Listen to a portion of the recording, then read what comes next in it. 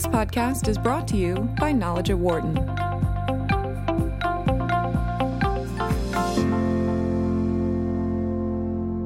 Thanks for joining us today for this Knowledge at Wharton podcast. I'm Steve Sciarretta, Senior Managing Editor here at Knowledge at Wharton. And today we welcome back Benjamin Keys. He's a professor of real estate here at Wharton, and we're going to look at one of his new papers titled Eyes Wide Shut, The Moral Hazard of Mortgage Insurers During the Housing Boom. Welcome back, Ben. Thanks for having me. It's really good to see you again. Now, your paper takes a, I think, fascinating look at mortgage lending practices, specifically mortgage insurance practices, which not many people focus on, in the lead up to the financial crisis and the utter collapse of the real estate bubble back then. Looking at mortgage insurance practices is, I'm judging by your paper, a bit of a proxy for measuring the risk of default for mortgage loans. Yeah, that's right. I mean, I think the mortgage insurance industry is really exposed to mortgage losses. They're in a first loss position if there's a downturn and there is a foreclosure wave. And so they're really, the volume of business that they're doing is right on the edge of assessing how much risk there is in the system. So in effect, you found in your paper that while insurers are meant to check on risky behavior by the companies actually issuing the loans, there's supposed to be a check on that. The private mortgage insurance companies actually took on greater risks without charging higher premiums, which would be sort of, standard business practice, you would think. So this is all leading to all tied to lending guarantees by Fannie Mae and Freddie Mac, and it's all wrapped up in a huge moral hazard, as the title of your paper suggests. And I thought maybe the quick place to start would be just give us a refresher on moral hazard, just so listeners and readers can be clear on what that means in this context. Yeah, absolutely. The idea here is that there's a group or a party that's taking on risks that is not necessarily being compensated for those risks or being exposed to additional risk taking. So in this context, and it's kind of a complicated context, and it's a little bit messy, but Fannie Mae and Freddie Mac are these enormous players in the mortgage market. They are federally guaranteed, and at the moment they're in conservatorship.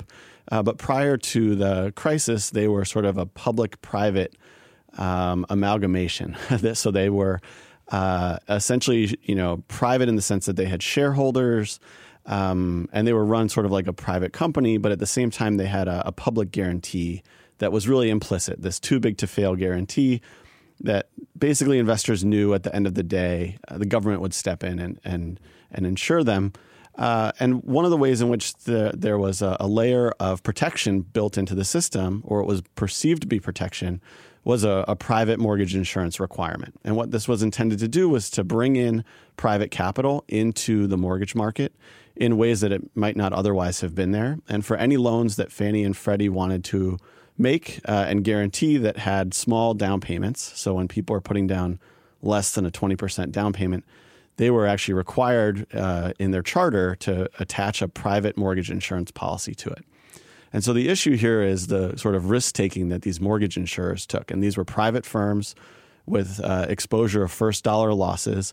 And they were really set up, at least the original intention was to sort of serve as gatekeepers to the housing market. They would protect the housing market from taking unreasonable risk, and in particular, protect Fannie and Freddie from taking unreasonable risk. And so what we show in the paper is that these firms were really taking on a huge amount of risk during the boom years, especially in 2006 and 2007. And they were doing so in ways that exposed Fannie Mae and Freddie Mac to a great deal of losses. So just to be clear, one of the technical terms when you're saying they're first in line to take the losses. Right. That means if a particular borrower defaults, the private insurance company is going to pay before Fannie or Freddie have to stand behind this loan. That's right. That's right. So the insurance policy, it's a sort of a unique insurance policy. So the borrower is the one paying every month. Mm-hmm. They pay the premium. Right. If the borrower fails to meet their mortgage obligations and the house goes through foreclosure and then there are losses, then the question is who bears those losses? Right. And so these insurance policies protect Fannie Mae and Freddie Mac from the first set of losses up to the coverage amount And as of you the point out, insurance by policy. definition, these would be, on balance, the more risky loans only because they're loans where people are putting the least amount down. I say least amount, less than 20%. So someone's putting 20% down, they're considered a better risk in the markets. Exactly. So anyone who's gone shopping for a mortgage knows that if you put down 20%, you can avoid PMI or private mortgage insurance. And if you don't have a 20% down payment, then if you take out a loan through Fannie Mae and Freddie Mac, you're required to take on one of these policies. And in today's market, actually over 4 million households have some version of private mortgage insurance. So it's actually quite a common insurance policy, but it's an insurance market that people don't know much about. So you did give a brief explanation of moral hazard, but maybe you can give us a brief explanation of exactly what mortgage insurance is. Yeah, so mortgage insurance is an insurance contract that the beneficiary receives a payout if a borrower goes through foreclosure and there's losses accrued to the holder of this contract. And mortgage insurance comes in a few different flavors and a few different forms.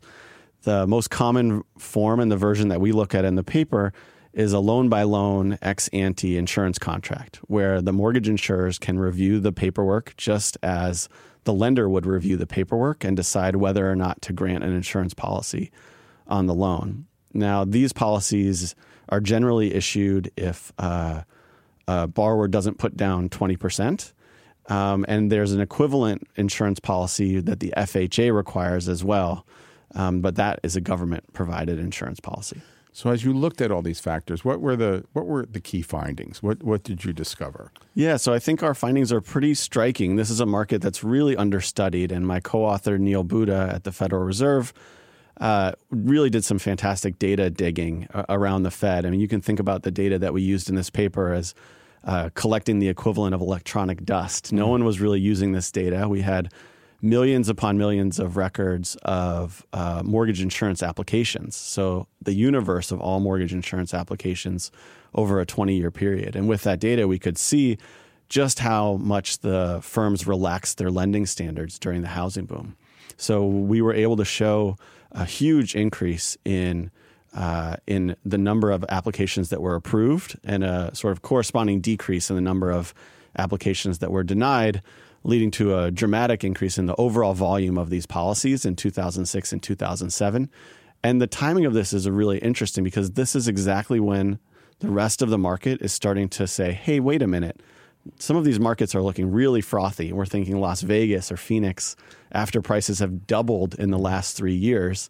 Maybe this isn't the right time to be placing big bets on the housing market. And this is exactly when we show that the private insurers placed exactly these kind of large bets. Because they felt if things went south, that the government would bail them out. Is that basically correct? Well, I think it's hard to establish exactly why they made the decisions that they made, and that's one of the things that we grapple with in the paper. So first, we would try to just document a set of facts. I think getting at the why is harder. I think there may have been an expectation of a quid pro quo from Fannie Mae and Freddie Mac, but in terms of a direct bailout, that seems very unlikely. It seems like these were privately run firms, many of them publicly traded, so you could buy shares in these firms. You still can buy shares in these firms. They're making independent decisions on pricing and approval and denial decisions. So they really had quite a bit of freedom and quite a bit of control. And maybe they anticipated that Fannie Mae and Freddie Mac would somehow bail them out, but we weren't able to find any direct evidence of that. So, but there were enough other, I think you'd call them misplaced incentives where, as an insurer, not the mortgage issuer, but the insurer of the mortgage is going to get a lot of their premiums up front. And if there is a default, they don't pay that until later. That's exactly right. And so maybe they weren't as worried about the later as they should have been since the money was pouring in. Exactly. So I think that's really where the moral hazard story, what we call a moral hazard story, really comes into play. So they're able to issue new policies and collect those premiums up front and sort of not worry as much about what's going to happen down the line. And in finance terms, this is sometimes called gambling for resurrection, where you'll place big bets because you anticipate going out of business. We sort of show that they're already placing these bets well before they may have anticipated insolvency. They're decreasing their denial rates in the early 2000s and in the mid 2000s, well before there was any sort of expectation that the whole market would collapse. But by late 2006 and early 2007, it's a different story. The market is turning. Consensus forecasts are for a national downturn in house prices, and yet the mortgage insurers seem to be courting new business fairly aggressively as their main competitors have disappeared. So the main competitor to mortgage insurance like this is to take out a second lien. And usually these second liens would be taken out at the time of origination. And this is a market that for most of history was just unavailable. No one would let you borrow for the down payment. The whole point was to save up for a down payment. And it's really only 2003 to 2006 that you see this market sort of establish itself when there's a willingness of investors to bear this kind of risk. Actually, that was going to be my next question. Had there been any behavior like that in past housing markets and, sort of like post-World War II? Or was this really the first time and that's because the reins were loosened up? Yeah, I mean, certainly nothing at the scale that we observed. I think there were pockets of this kind of behavior in the past. So usually you think of a second lien as someone who's maybe doing repairs on their house. Right. They'll take out a home equity line of credit or a closed-end second lien. It's usually not something that you would use for the down payment itself. And during this time period, you really see a huge increase in the number of loans, especially in those high-cost markets where prices are rising sharply, of using a second lien at the time of origination. And this is known as a piggyback lien because you put it on the back of the other first lien. And this is a market that the banks were very involved in and private securitization markets were involved in. And they seemed for at least a period of time to be willing to bear that really high risk, right? Again, they're now in the first loss position. By mid to late 2006, they're no longer willing to write those kind of loans. And so you see the banks withdraw from that market, and you see the private label securitization market withdraw from writing second liens. And so the folks who are looking for an affordable product, who don't have a 20% down payment, especially in the expensive markets, they immediately turn to the private mortgage insurers. Now, if you thought that the private mortgage insurers were assessing risk correctly, there's two things that they would do. Number one, they would jack up prices immediately. They'd say, wow, we see the same risks that the other players in this market see. And the other thing is you would see a sharp increase in denials because now all of the folks who had previously been applying for a second lien are coming to them, including some of the riskiest folks. And instead, we see a decrease in denials, and we see no change in their pricing. So, are you the first one documenting all of this in your paper? I think you make that point in your paper. So yeah, that's right. So this set of facts isn't out there elsewhere. This is what makes your paper unique, I think, in the field. So it's very interesting. So knowing all that now and documenting all that from this huge wealth of data that you have cited in the paper, what are the conclusions, or what do you draw from that? Yeah, so I think the big picture conclusion is that putting private capital in a first loss position does not always discipline markets. That, disciplining risk is actually more complicated than simply saying, well, as long as there's an investor on the other side, everything will be fine. And that's a lesson that we learned the hard way from the housing crisis.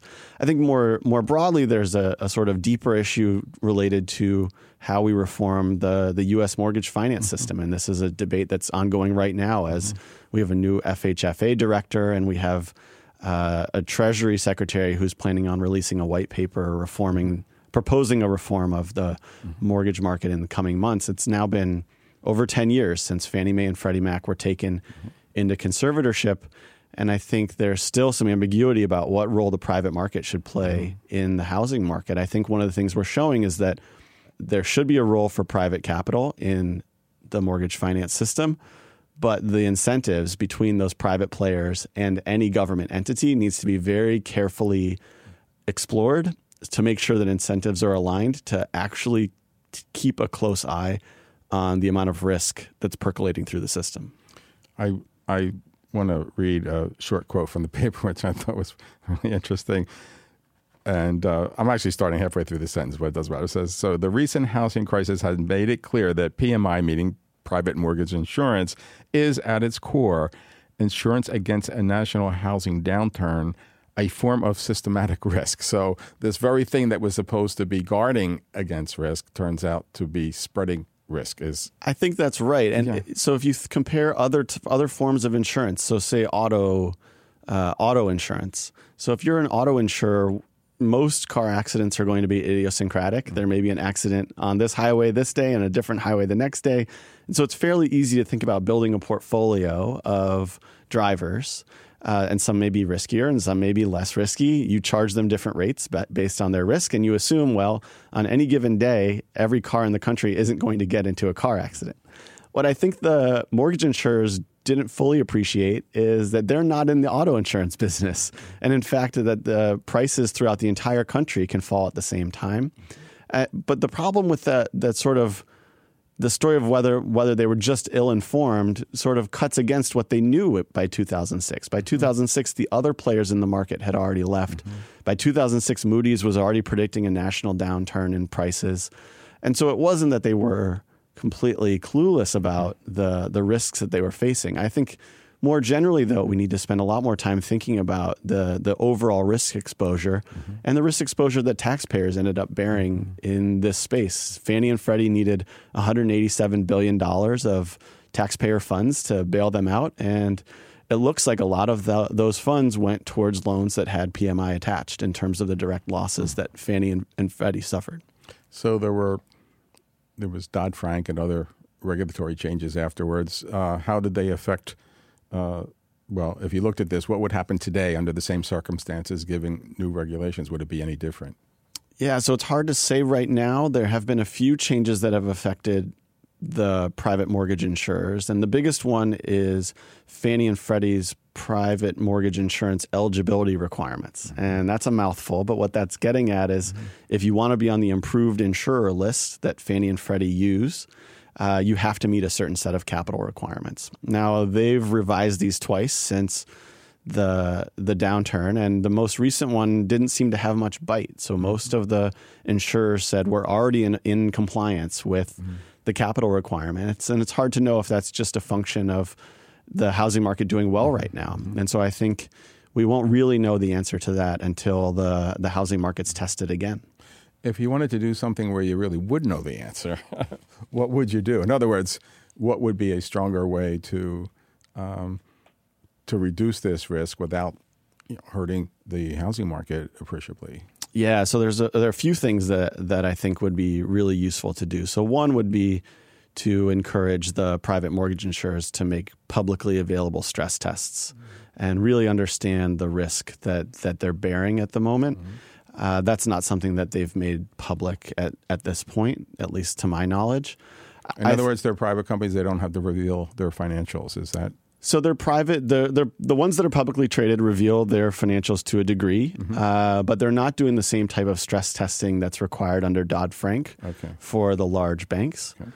I think there's a sort of broader set of questions to be had about how they're going to make decisions in a downturn. And so one of the real challenges of providing mortgage credit is how do you provide credit during a downturn? When the market wants to freeze up, that's exactly when you need to have some sort of lender of last resort.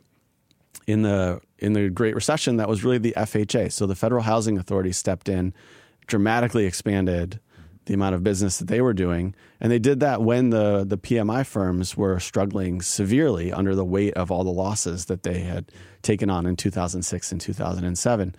And so I think one of the challenges going forward is if we do reform Fannie Mae and Freddie Mac, what's the relationship going to be to the private mortgage insurance market? Are we going to have the same sort of mandate in place? And is there a way to stabilize that system such that it provides liquidity through a downturn?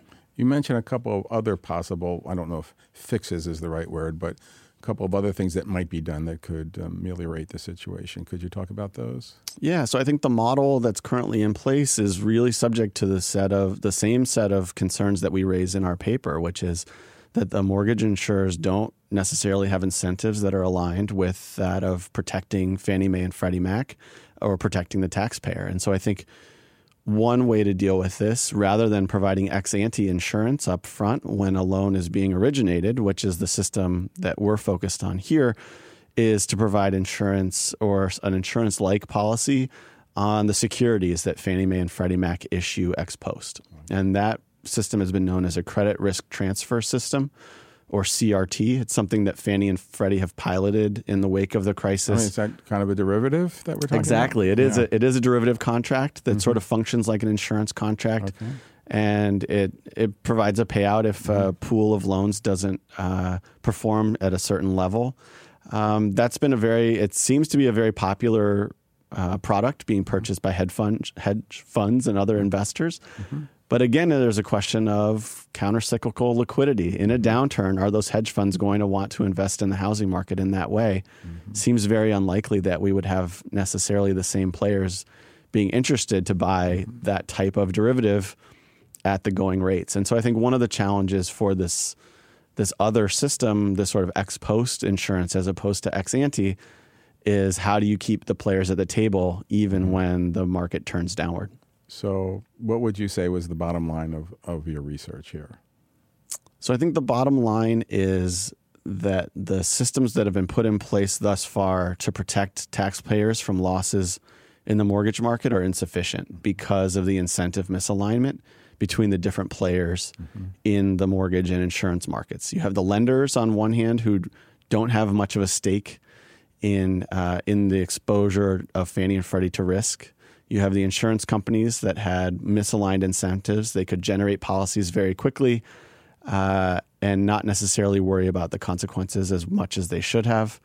And you have Fannie Mae and Freddie Mac who perceived this government bailout on the horizon. And in that case, were not very disciplined about their credit risk or their counterparty risk. So they weren't monitoring the PMIs closely. And I think all of this made for a system that was much more vulnerable, as you said before, to systemic risk than people understood.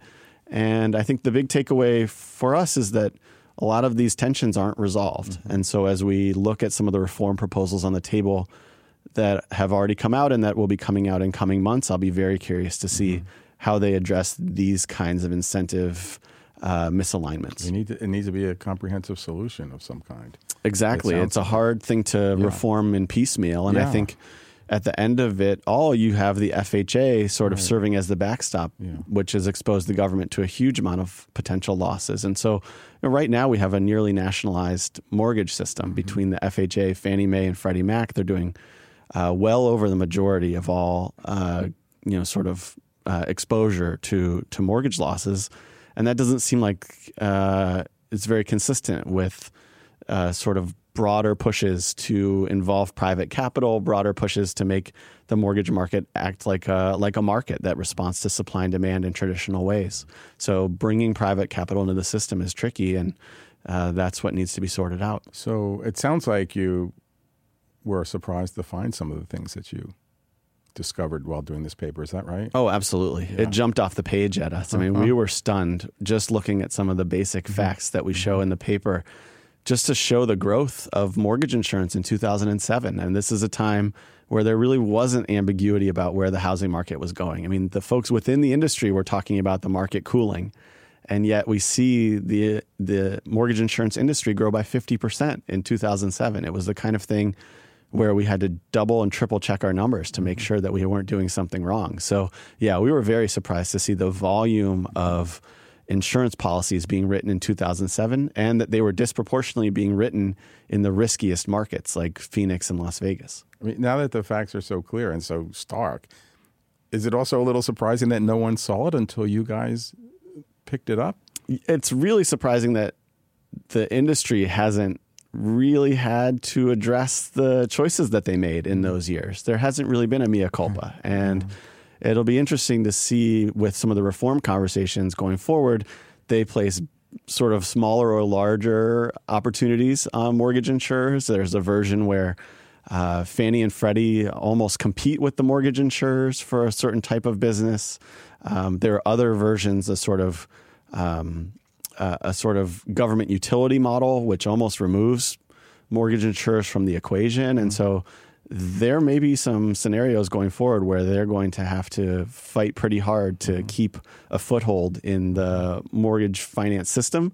And my hope is that they'll spend a bit more time addressing why they made the choices that they did, in part because then we'll have less ambiguity in our research, but also because I think for policymakers going forward, we'll have a much clearer sense of what exactly were the misaligned incentives and how can we fix them. Are you going to follow up this research? Yeah, so we are working on a follow-up project at the moment. So this research is focused on the boom years and trying to understand why mortgage insurance grew so dramatically in the ways that it did late in the housing boom. So first documenting that set of facts. In the downturn, I mentioned this before, this important role of the FHA to step in.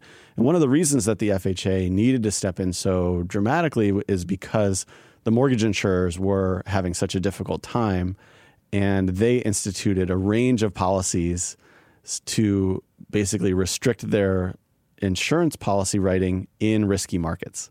So they sort of ignored things on the roller coaster ride up and then sharply tightened on the roller coaster ride down. And that seemed to have really differential impacts on markets. So we're trying to now look at the impact of mortgage insurance in the bust. Okay.